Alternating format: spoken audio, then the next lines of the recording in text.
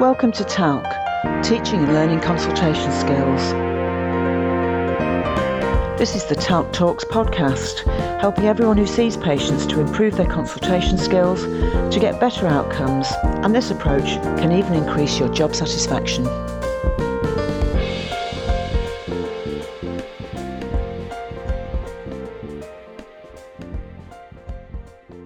This is part of an introduction to the TALC modules, and it's called Thank You for Listening, Why Consultation Skills Are So Important. What are the benefits of improved consultation skills for clinicians and patients? Now, the headline news is that better consultation skills make your consultations more medically accurate, safer, and more satisfying, not just for your patients, but for you as a clinician as well. We live in a changing world. In a post-COVID environment, consultations frequently happen using telephones, by video links, or even by the exchange of emails as well as in person. This complexity means that effective consultation skills are actually more important than ever to ensure accurate clinical assessment, safe collaborations with patients, and to enable us to harness the power of caring in all our clinical encounters. This is summed up in the quotation that says, "Offer patients your undivided attention with good intentions." All around us, chatbots and other things claim to make diagnoses, and scans, blood tests, monitors and genomics jostle into the space of clinical reasoning. Clinical decision-making could seem to be taken over by protocols and guidelines which promise to help us choose amongst a bewildering range of therapeutic choices.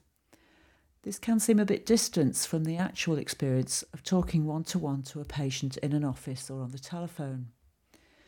Yet every day about 1 million consultations take place in primary care settings alone, with many others happening in hospital settings.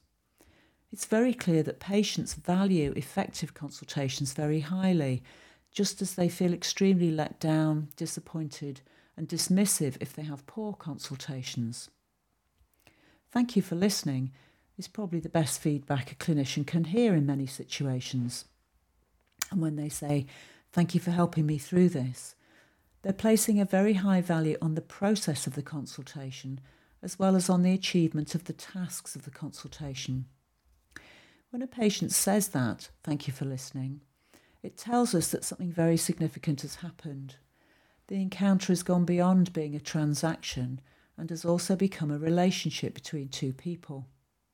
When the clinician forms an effective relationship, whether as part of a single consultation or part of a series of consultations over time, the interaction moves from being a two-dimensional one like a snapshot to being a three-dimensional one, much more like a novel or a film. This definitely makes for more enriching experiences for both parties. However, research also clearly shows that this approach gives better clinical outcomes. This includes improved wound healing, for example, better blood pressure control, better blood sugar control in diabetes, and these are just some examples of the effects of good relationships on clinical care. For some people, consultation skills are just seen as a sort of luxury add-on that need extra time and are less important than clinical knowledge. They say things like, "Isn't getting the right diagnosis and choosing the right treatment the really important thing?" However, the interpersonal value of the consultation cannot actually be separated from that process of doing the clinical work. Accurate diagnosis and accurate assessment actually rely greatly on the patient's contribution being heard, being understood, and being acted on appropriately. Facilitating effective communication between clinician and patient needs nuanced interpersonal skills.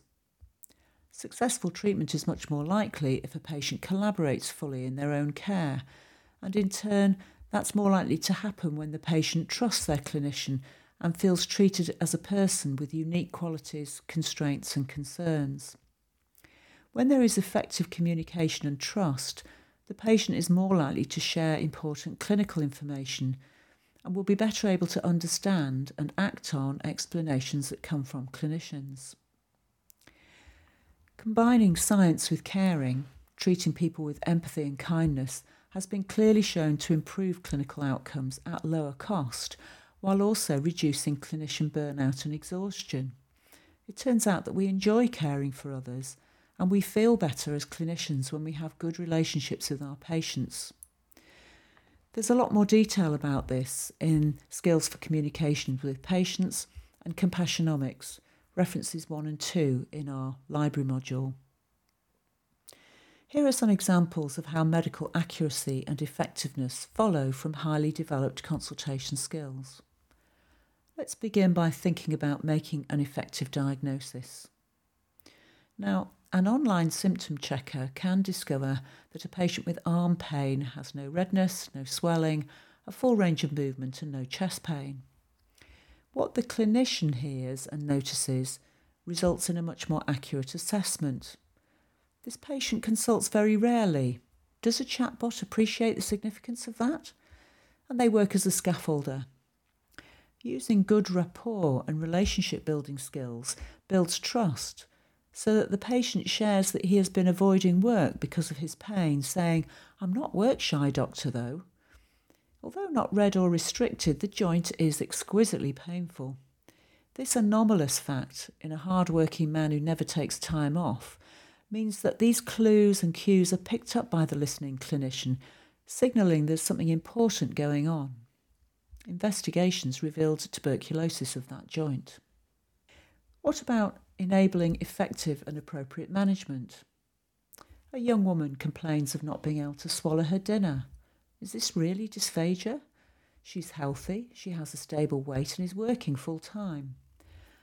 When the clinician gives undivided attention to the whole picture with effective relationship building skills, they can begin to interpret what she's saying. And they say something like, "It really sounds like something is sticking in your throat." The patient then reveals her fury at her violent ex-partner. He is now trying to muscle his way back into her new independent life. The difficulty in swallowing disappears immediately after this consultation. Better consultation skills also ensure safe care over time. What if a middle-aged man consults saying something like, "It's probably a cold, doc, but I need a sick note for work"? He has a sore throat and hoarseness. Seen in isolation, this seems like a URTI.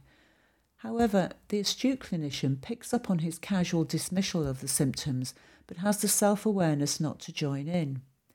Coding hoarseness in the notes and using effective safety netting skills means that when the hoarse voice does not resolve, the patient consults again quickly and appropriate referral and investigations can follow.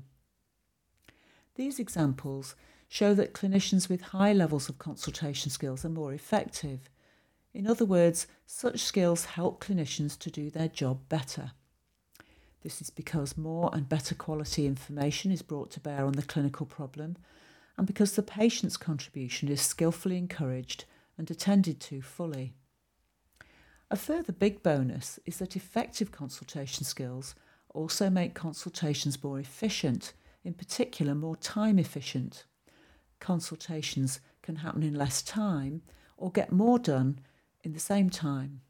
This is less stressful and more satisfying to both patients and clinicians. Work can even become more enjoyable in this situation and less draining. Getting positive feedback from patients is energising and encouraging after all. This really is a win-win situation with benefits for clinicians and patients alike. Effective consultation skills can be employed in every setting, including secondary care, tertiary care, and they're really needed by anyone who works directly with patients. Consulting well is a skill for a whole professional life, not just for a training period or an examination, and most clinicians will need to attend to the continuous development of these skills over time. Reading more widely can really help to deepen your understanding and to help you develop specific useful skills. The complexity of the consultation and the powerful therapeutic effect of a skillful clinician is a strong motivation to continue to study, practice and improve your consultation skills throughout a whole professional lifetime.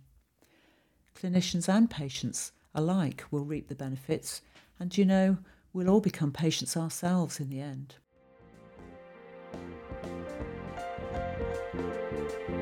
This podcast was brought to you by NHS professional educators, making training available to all.